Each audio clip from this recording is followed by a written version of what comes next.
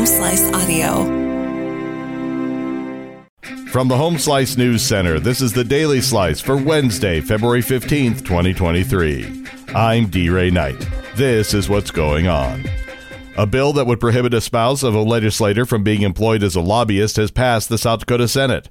The bill, SB 197, would apply to active members of the Senate and House of Representatives. The bill passed on a 22-13 vote. At least one legislator has a spouse that is a registered lobbyist. Senator Julie Frey-Mueller has a husband who is a registered lobbyist for Citizens for Liberty. Frey-Mueller was censured earlier this month for her verbal harassment of a Legislative Research Council staffer.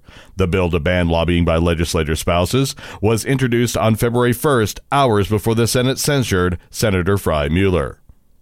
2 South Dakota legislators have received threats on social media. Amy Rose has more. A threat on social media aimed at 2 South Dakota Republicans is being investigated by the South Dakota Department of Public Safety. That's according to Representative Fred Deutsch. Deutsch said that members of the state's Highway Patrol pulled him and Representative John Hansen away from their legislative duties Monday to inform them of the death threat and a subsequent investigation into it. South Dakota state law classifies death threats as a felony. Over the years, both Deutsch and Hansen have been some of the legislature's most ardent supporters of socially ultra-conservative legislation. The investigation into the man who was shot and killed last month at an apartment on Surfwood Drive is ongoing.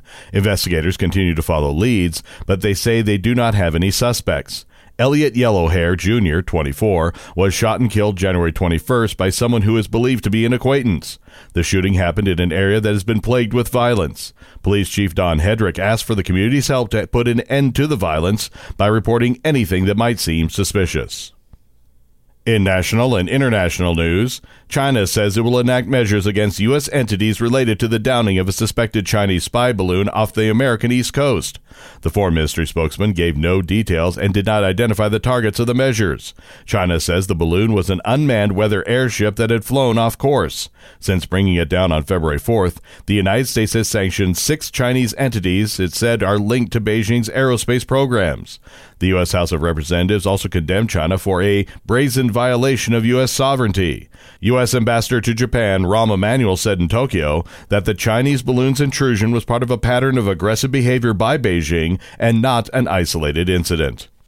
The U.S. public support for Ukraine is softening. Amy Rose has the details. Support among the American public for providing Ukraine weaponry and direct economic assistance has softened as the Russian invasion nears a grim 1-year milestone. According to a new poll, 48% say they favor the U.S. providing weapons to Ukraine, 29% opposed, and 22% saying they're neither in favor nor opposed. In May of 2022, less than 3 months into the war, 60% said they were in favor of sending weapons. The signs of diminished support for Ukraine come as President Joe Biden is set to travel to Poland next week to mark the war's first anniversary.